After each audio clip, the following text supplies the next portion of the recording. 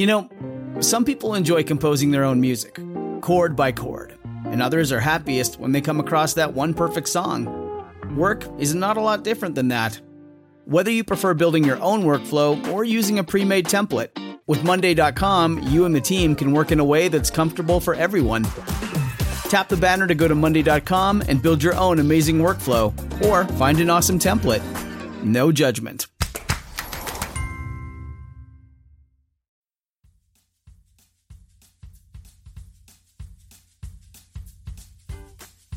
This is your 1001 Stories host, John Hagedorn. Something new is coming your way, so set your podcast dials to Today's History Minute, everywhere good podcasts are found. Early every morning, we'll offer a fun, upbeat look at why today is special, usually honoring a holiday or observance, and telling one quick and often quirky story about this day in history, and why today is special. A story that you can enjoy with your morning coffee. We do all of this in just a few short minutes. Our goal, to lend you a friendly morning voice, a reason to celebrate your day, maybe an excuse to buy a card for someone or have a special dinner. Why am I doing this? I sort of lost track of time the past few years, and I realized that my goal should be to make every day a special day. There's always something to be grateful for or to celebrate, so instead of tying a string around my finger as a reminder, I thought I'd put my podcast energies to work and create Today's History Minute. You can subscribe now to Today's History Minute. That's today's without the apostrophe. Today's History Minute, wherever good podcasts are found. And if it hasn't reached yours yet, you can go to our website, todayshistoryminute.com. Thank you, and we hope you enjoy our new show.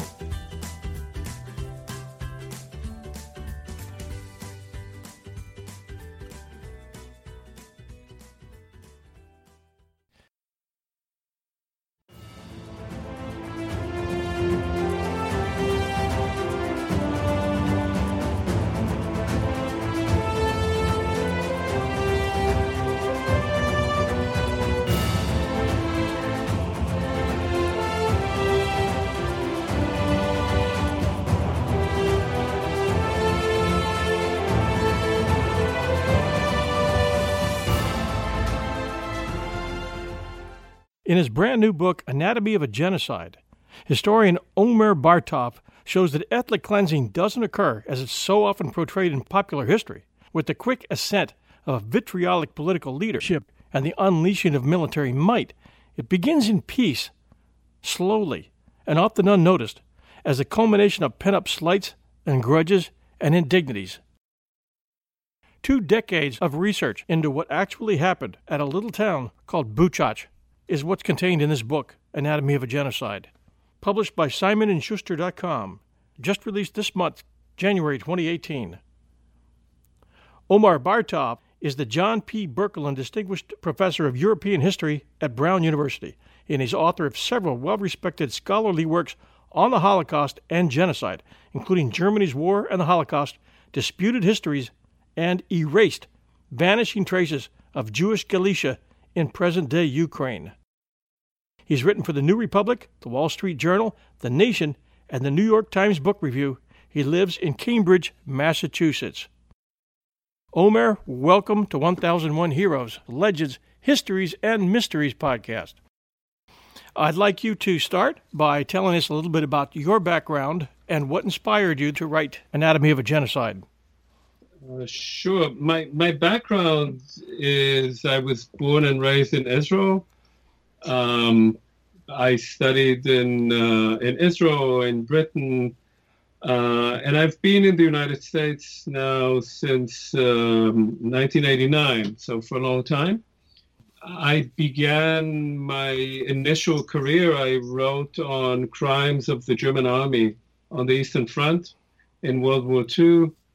On connections between World War I and World War II, between war and genocide, on representations of war and genocide in film, in museums, and so forth. And about 20 years ago, I started becoming increasingly interested in the question of genocide on the local level. And the main question that I had originally was really, what is it that happens in genocide when the perpetrators encounter the victims. And there was a sort of convention that in order to perpetrate genocide, one needs to dehumanize the victim, to both think of the victim as entirely different and to create a mechanism that distances the perpetrator from the victim. And it's true that in the Holocaust, about half of the victims were murdered in extermination camps, which were geared to create this kind of detachment between the killers and the killed. But the other half were actually, as it turns out, killed more or less at home. The perpetrators came there and killed them and didn't take them anywhere else. And in the process, they encountered them. And so I wanted to see what that actually looked like when you think about genocide on the local level. And that led me to try and choose a place that I could study. Choosing that place involved really, the choice was to go to Eastern Europe because that's where most of the Jews lived and that's where most of the Jews were murdered. And in choosing a town, I was influenced by two factors. One was a town that I knew about because I'd read about it in the works of fiction by Shmuel Yosef Agnon, who was a well-known Hebrew language author who received the Nobel Prize in Literature in 1966. And I studied him in high school. And the other was that my mother also came from that same town. And so in 1995, I decided to interview my mother about her childhood. And when she told me about her childhood, I thought, well, maybe that's the town that I'm going to study. And I spent the next 20 years studying the town. I didn't think it would take me that long, obviously. A town of about 15,000 people had produced a very large amount of documents in many countries, in many languages. So it took a long time to research, process, and then write this book. One part of what I wanted to study was to see what happens when the perpetrators come to a small town and decide to kill part of the population. But once you actually start studying a town like that, then you realize exactly what you were saying. That is, that it wasn't just an encounter between the perpetrators and the victims. There were many other people living there. And those people living there had their own stories to tell, had their own agendas, had their own histories. And so once the perpetrators come to the town, they are triggering a whole set of other issues that existed before they came. And in some cases remain after they leave, at least in people's memories. And so it became a much more complicated study, not only of the relationship between perpetrators and killers, but also between between perpetrators and victims, but also between the different groups that were there and what all of them were doing while this was happening. Your story is so tragic. The killers could have been neighbors. In many cases were in this war-torn area, people just trying to survive. It seems like all morality is gone, and it just becomes an act of survival, and you would turn in your neighbor if you thought it meant you could survive another day. It's one of the sad things. You went into such depth on this, and there's so many personal stories and personal tragedies. It's just amazing. Yes, thank you. It's in part, it's obviously a story of survival because when you live under such circumstances of daily genocide, then your first thought is to survive. And most people, not all, but many people will do everything they can to save their own skin or their families. But it's also complicated by the fact that we tend to think of genocide, massacre, as cases in which you have three categories of people. You have the perpetrators, you have the victims, and you have the bystanders. And the bystanders are usually the largest number of people, and they look on, so to speak. But if you take a town like Buchach and many hundreds of other towns in that area similarly, you realize that no one was simply looking on. No one was simply a bystander. Everyone has to take some position. Some people will shelter those who are being hunted down, and some people will denounce them. Some people will shelter them and then denounce them. Some people involved in killing will also help some people. Some people will help for altruistic reasons. Others will do it because you promised them money or real estate or sex or something that they can profit from while risking themselves. And so it becomes a much more ambivalent story of not simply of the bad guys doing the killing and the innocent being killed, but of a whole range of ethical positions, of people shifting from one position to another, of everyone being involved in this social upheaval, an extremely bloody event over a relatively short period of time. For the sake of our listeners, could you describe where Buchach is located in Europe and also set the stage for us as to how it started to grow as a community with different ethnic divisions and change over a period of centuries? Yes, so Buchach is located in what is today Western Ukraine. If you look at the map and you see the long range of the Carpathian Mountains, it is on the eastern side of the Carpathian Mountains. It's north of Romania and east of Poland, which is now Western Ukraine. The biggest city in that area is known now as Lviv or Lviv, and it used to be called Lemberg, and that's the capital of that region. Now, the town itself has existed since the late, as far as we know, since the late 13th century. It was first an estate and then became a town. And from the 1500s on, it has really three populations. One are the Poles, and the Poles rule that area. It becomes part of the Polish kingdom at that time in the 16th century. There are people called later Ukrainians. They were not known by that name at the time. They were peasants, and they become serfs, but they later become Ukrainians, and they're Jews. And those people live side by side. The town is mostly populated by Jews and Poles, and in the countryside, most of the peasants are Ukrainians with a fair number of Poles as well. And one distinguishes between them largely by religion. So the Poles are Roman Catholic, the Ukrainian are Greek Catholic in that area, and the Jews are Jews. And they're also recognizable by the different occupations, with the Ukrainians being mostly peasants, the Poles being either peasants or townspeople, and the Jews being mostly in trades, in leasing estates, producing as artisans, distilling alcohol, and so forth. Now, this balance between these three populations lasts for a long time. It's not harmonious in any sense that we would think of. This is not a multicultural society, and people know that they are different from each other, but it's not necessarily violent. And from 1700 on, after the 16th century, which is a century of war and a great deal of killing, but from the 1700s on, it's a relatively peaceful area. In 1772, this area is annexed by the Austrian Empire, the Habsburg Empire, and it remains under Austrian rule until the end of World War I, so for a long period of time. But what happens in the latter part of the 19th century is the beginning of nationalism. And what nationalism does in this area, as in many others, it starts identifying groups as entirely separate from each other.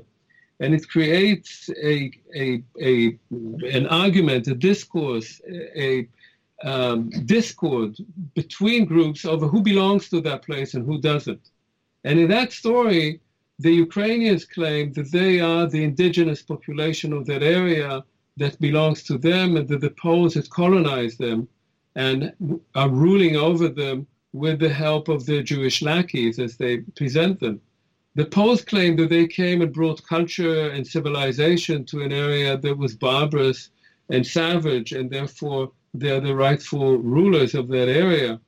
And the Jews, although they don't claim to have any claims on the land itself, they do say that they're those who brought commerce and other commercial activity to city life and to commercial life in that area. Now, until World War I, this is still more of a conversation. There is no violence, but the discourse becomes increasingly violent without any violence being perpetrated. That changes in the war. And we think of World War I, really, most of us, as what happened on the Western Front, all quiet on the Western Front and all these trenches for 4 years. But the war on the Eastern Front was extremely violent. And much of it occurs in such areas as Buchach, which is occupied twice by the Russian army. There are many massacres there. There are vast pogroms. There's populations that are being uprooted and moved from one place to another.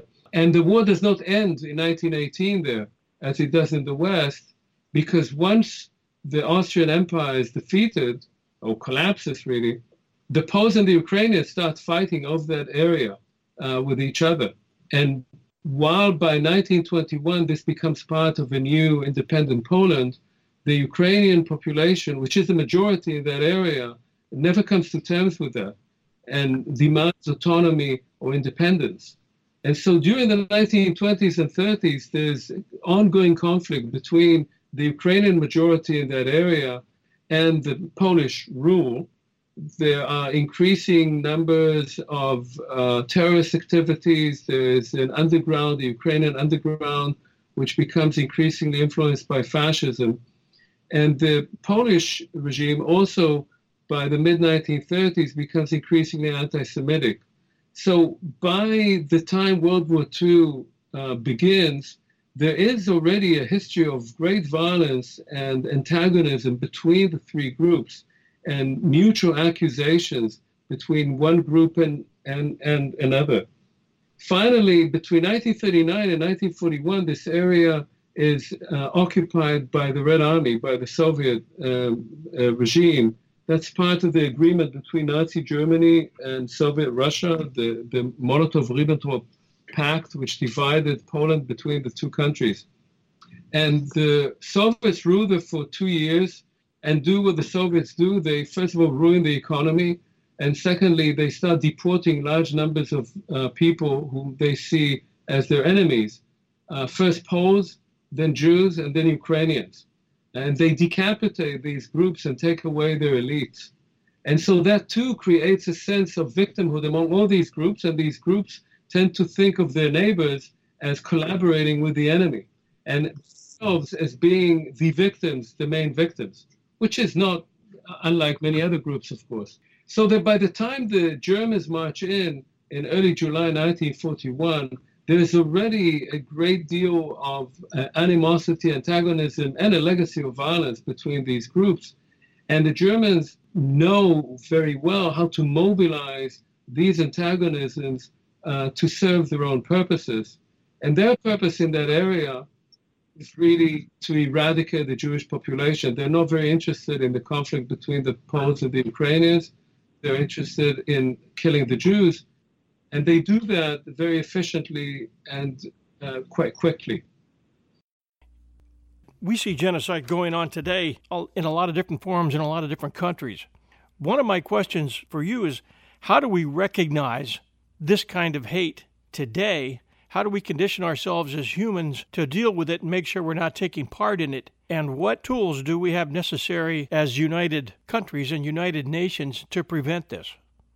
Well, this is a very complicated question, of course, because, at the end of World War II, when it was discovered what kind of genocide had occurred throughout Europe, the argument was that this would be prevented and it would never happen again. And all these monuments were built that said never again. And of course, genocide has happened again and again since 1945. There is a genocide convention which the UN agreed on in 1948 and was even joined eventually 40 years later by the United States. But that convention really depends on states acting. And it's very hard to make states act when it doesn't serve their own perceived national interests. the simplest way of recognizing that a pre-genocidal situation exists, which doesn't mean that it would happen, but is a warning sign, is when one group in a certain country is defined by others as being different, being less than human, deserving less rights, being dangerous to the rest. Once you begin speaking about one group, whether it's a religious group or an ethnic group or a racial group, you start defining it as completely different from others, then you're already taking it out of the realm of humanity, that you're putting it elsewhere.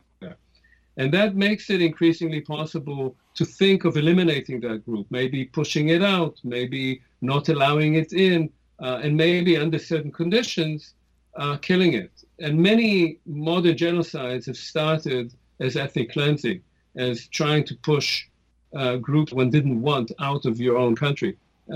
Even the Holocaust arguably begins as ethnic cleansing and only then becomes organized genocide.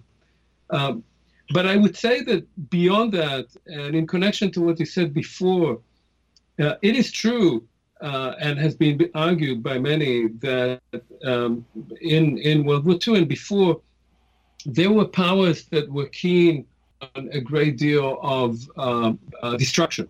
And Bolshevik Russia was one of them, Nazi Germany was another. And there has been an argument that what happened in Eastern Europe was a clash between these two titanic powers, and the millions of people who died as a result of this clash by these two dictatorships. And that's true, but it's only partly true, I would say, because if we want to understand what happened on the ground, we have to see how the people on the ground were interacting with each other. And if we think of all of them simply as victims of these groups, then we don't really understand what happened there. If you look at a place like Buchach, there were, at the time of the genocide there were between 20 and 30 Germans in a nearby town. They were of the security police, and not all of them were German. Some of them were Germans from Germany, and some were ethnic Germans from Poland or Czechoslovakia. These 20 to 30 people were responsible for the murder of 60,000 in about a year. Now, obviously, 20 or 30 men cannot kill 60,000 people spread over a largely agricultural area with not very good communication on their own. They need a great deal of help. And what you find is that, as I said before, the Germans were mobilizing sentiments that existed within the population in order to carry out their own plans. And this means that you cannot think of all the people living there as simply being victims of that system, but also of benefiting from it. The Germans who were there had a pretty good time. Much of the time they had free booze, they had very good housing, they could get tobacco as much as they liked. There was a lot of free sex for them. And every once in a while they would go and kill a few thousand people. But many other people profited from the genocide too, because when people in your neighborhood are killed, taken away and shot, then real estate becomes available. All kinds of tools become available. You might want to take the apartment upstairs because now the people who live there, who were your neighbors, and you didn't have that much against them, are gone. And so it is a social process in which everyone participates.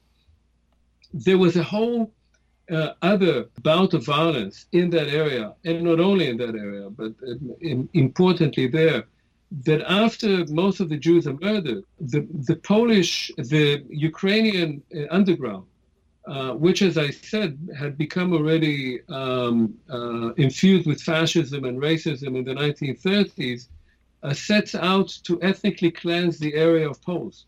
And there are vast massacres going on there, which the Germans are not interested in at all. It's not part of their politics. But by the end of this process, an area that had a Polish population for 400 years is in the Poles and becomes purely Ukrainian. And so what I'm saying is that quite apart from identifying something such as a dehumanization, you have to know much better what are the mechanisms in that society that can create violence, and you have to work against them through education, through understanding, and through a process of recognizing the difference is not necessarily a bad thing. The difference is something that, as you said, adds to a society. That was a more prosperous area before the Poles were ethnically cleansed and the Jews were murdered than it is now. To add to that question, I would ask, what are the necessary ingredients needed for genocide? You obviously need, first of all, for genocide, unlike local massacres, one needs an organization or a state that is intent on eliminating, eradicating a certain group as such. This is also the UN resolution defines it in these terms. So there must be an intention to eliminate a certain group as a group. And then you need the logistics in order to carry it out. And often it would be very helpful to have an ideology that is already in place that defines those people to your own population as people who need to be gotten rid of. But if you do that in an area that is not your own country, and the Germans, by the way, killed very few Jews in Germany. They killed most of the Jews in other countries, not in their own country. Then you need also sympathy among the population in which you are, whether it's your population or another population, sympathy for removing that group. So you need prejudice, not only ideology, but a wider sense of prejudice against a certain group. And when you have all of this in place, then you will have sufficient collaborators in doing that. The victims will have no place to go to because the environment would not generally help them. And if you have the organizational capacity, then all you need to do is to concentrate those people in certain places and to kill them. And what we find so interestingly, but also disturbingly, in the case that I studied is that, yes, about half of the people were loaded on trains and sent to extermination camps where they were gassed. The other half were killed right where they lived. They were killed in synagogues, in cemeteries, in a nearby forest, and they're still there. They're actually still there in mass graves surrounding these towns and villages. And so that kind of killing is done one-on-one, and it was, to me, quite extraordinary to see how easy it was to have people carry out those killings. There was no resistance by any of the perpetrators to carrying it out. In fact, there were people who volunteered to do that, who were waiting around to be given the right to shoot and not only to drive or to block the roads. How this process has its own dynamic of producing willing killers who later on have no sense of conscience regarding what they did, who return back to their homes, to their jobs, as if nothing had happened, bringing with them a few trophies from these areas that they had helped destroy. How many of the locals there in Buchach, all these years later, had a sense of guilt about what they did, and how many just buried it, not wanting to face that, and maybe changed the story or believed it in a way that they wanted to remember it? Yeah, that's also interesting, complicated story. So first of all, one has to understand that many of the people who lived in this town after the war did not live there during the war. Because much of the population of Buchach during the war, before the Jews were killed and the Poles were ethnically cleansed, were Jews and Poles. People who moved into the town came either from the villages or from the countryside, or were themselves Ukrainians who had been exchanged for Poles and came from Poland into these areas. Many came from the Carpathian Mountains. So many of the people hadn't actually experienced that event. But there were some who did, and largely people did not speak about it. One reason they didn't speak about it was that until 1991, this area was under Soviet rule. the Soviets were not interested in talking about the extermination of the Jews.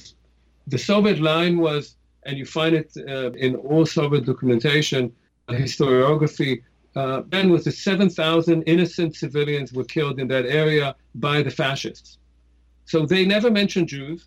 They never mentioned local collaboration.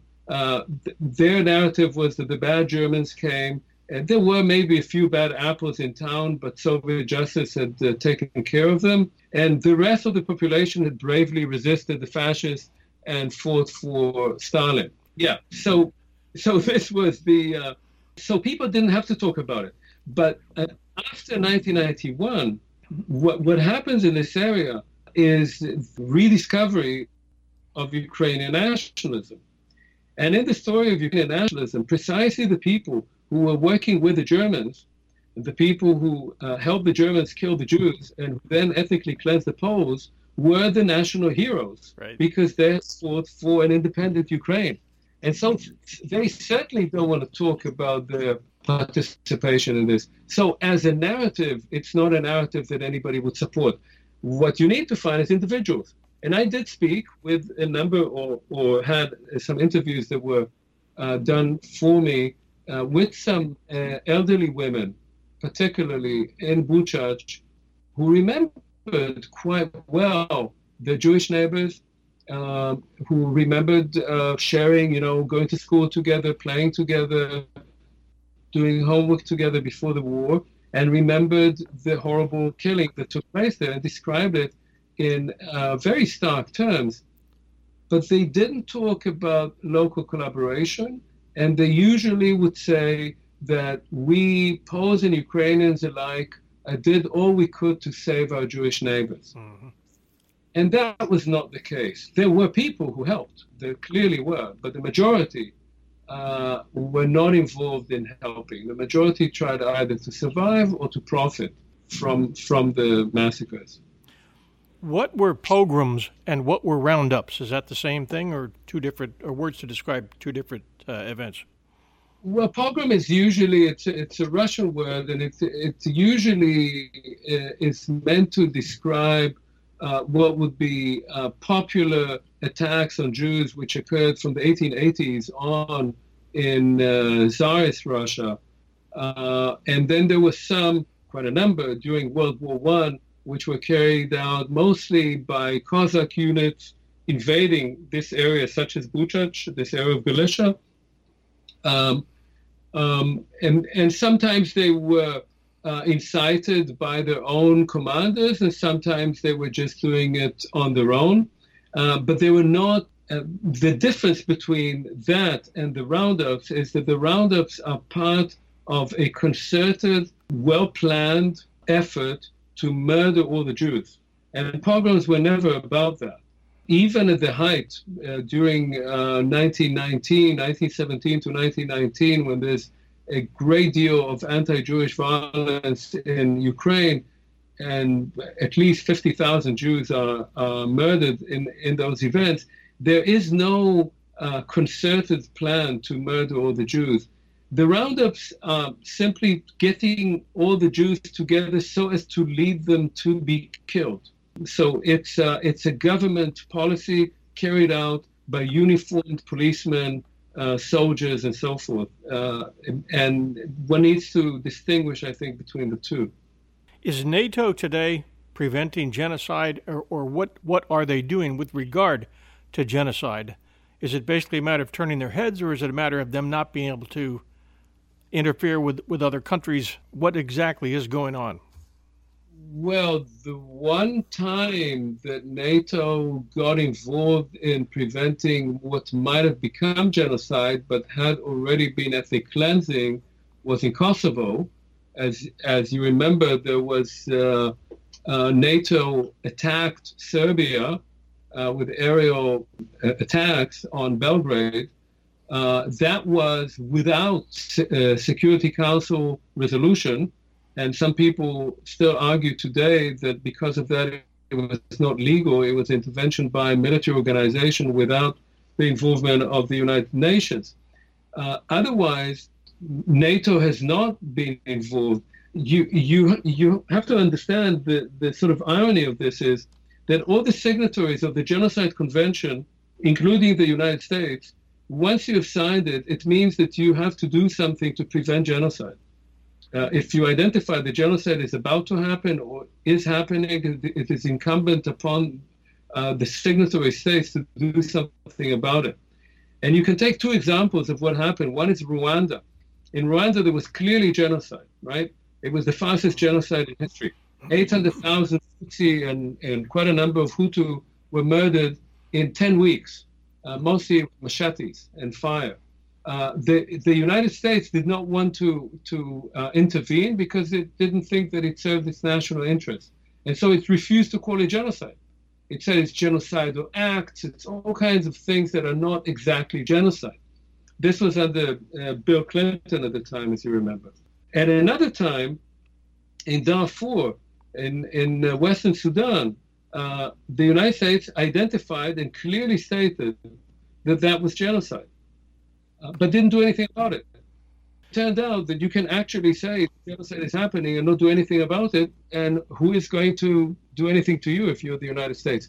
And so in that sense, it takes much more than a UN resolution. It takes a combination of public opinion that presses its own government and a sense by these governments that it is in their own national interest to intervene in stopping or preventing genocide. And that doesn't happen very often. The genocides that were stopped, if you take the Rwanda genocide, it was stopped by military intervention by a Tutsi army. They came from Uganda. The genocide in Cambodia was stopped by a Vietnamese invasion of Cambodia. It was stopped by military intervention. And these groups that intervened, and of course the Holocaust ended because the Red Army got to the places where the Germans were killing Jews. But they were not, the Red Army did not fight Nazi Germany to stop the genocide of the Jews. And the Vietnamese did not invade Cambodia because they were against the genocide there. They had their own self-perceived national interest. Oh, exactly. And the Red Army and communism benefited by weakening those countries, picking up a lot of satellite republics and keeping the communism alive and well, through 1991. Yeah, it is true. I mean, I would say, though, you have to consider, I studied the Eastern Front for many years. And what we in the West often forget, that the German army would never have been defeated without the huge sacrifice of the Red Army, which lost between 20 and 30 million people, of them at least 7 million soldiers. No country would have been willing to pay this kind of price. It was only the Soviet Union under Joseph Stalin, who obviously was a butcher. But the Wehrmacht, 80% of the losses of the German armed forces were on the Eastern Front. I always use this example. Between June and December 1944, that is, once the Allies actually land in Europe, right, on D-Day. So between June and December of that year, the Germans lose approximately 20,000 men per month on the Western Front. At that same time, they're losing approximately 200,000 men every month on the Eastern Front. Uh-huh. So we know what crushes the Wehrmacht. It is the Red Army. Now, once they take over this territory, they establish dictatorships there, and they indeed ruled there until 1991 or 89, depending on which area we're talking about. Had it not been for Hitler deciding to take on Russia, we would have ended up having to drop atomic bombs on Germany, and that would have ended that war on that front, I believe. Yeah, it's possible. I mean, this is speculation, and historians are as good at speculation as anybody else. General Montgomery used to say after the war, he taught at Sandhurst, at the military college in Britain, and the story about him was that he would start every lecture to cadets by saying, the first thing you should know is never invade Russia. And Hitler invaded Russia. Now, I actually think that had Nazi Germany not invaded the Soviet Union, we might have still had a Nazi Germany alive and kicking today, because there was no particular interest in the United States, certainly, to fight a war against Nazi Germany. It was not so easy to get Americans to do that. You needed Pearl Harbor for that. Go ahead. I spoke with some people recently who believe that Nazi Germany does exist today, but they're handling financial matters for certain international concerns. That's possible. Yeah, we got into that when I did Operation Market Garden, and yes, and I'm sure Montgomery wasn't too eager to talk about that idea in his classes that he was offering that you just mentioned. Yes, that's right.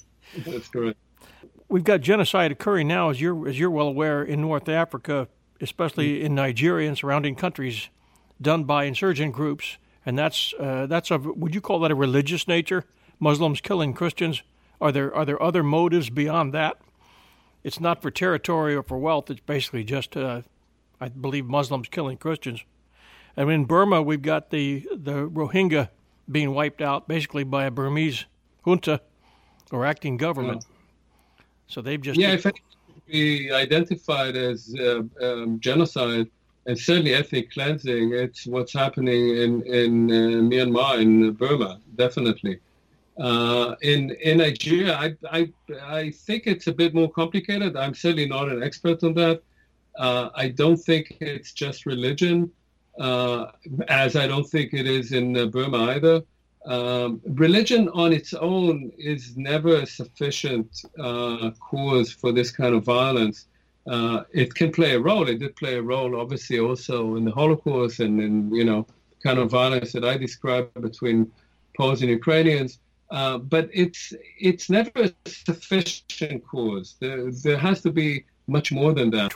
I do want to say what makes your book so good is that you've taken it from a different angle than other Holocaust writers and researchers who come in from the top. You've taken a town that's undergone all kinds of hell, and you've studied it, researched it deeply. And when I read this story, it's almost a day-to-day occurrence that's extremely accurate, that's well glued together by the various testimony and interviews and research that you've done. It's a masterful piece. I would recommend that all of our listeners get this book. I know it's available at Amazon. It's called Anatomy of a Genocide. It's by Omer Bartov, Bartov. I'd like you to let people know how they can get your book and get in touch with you.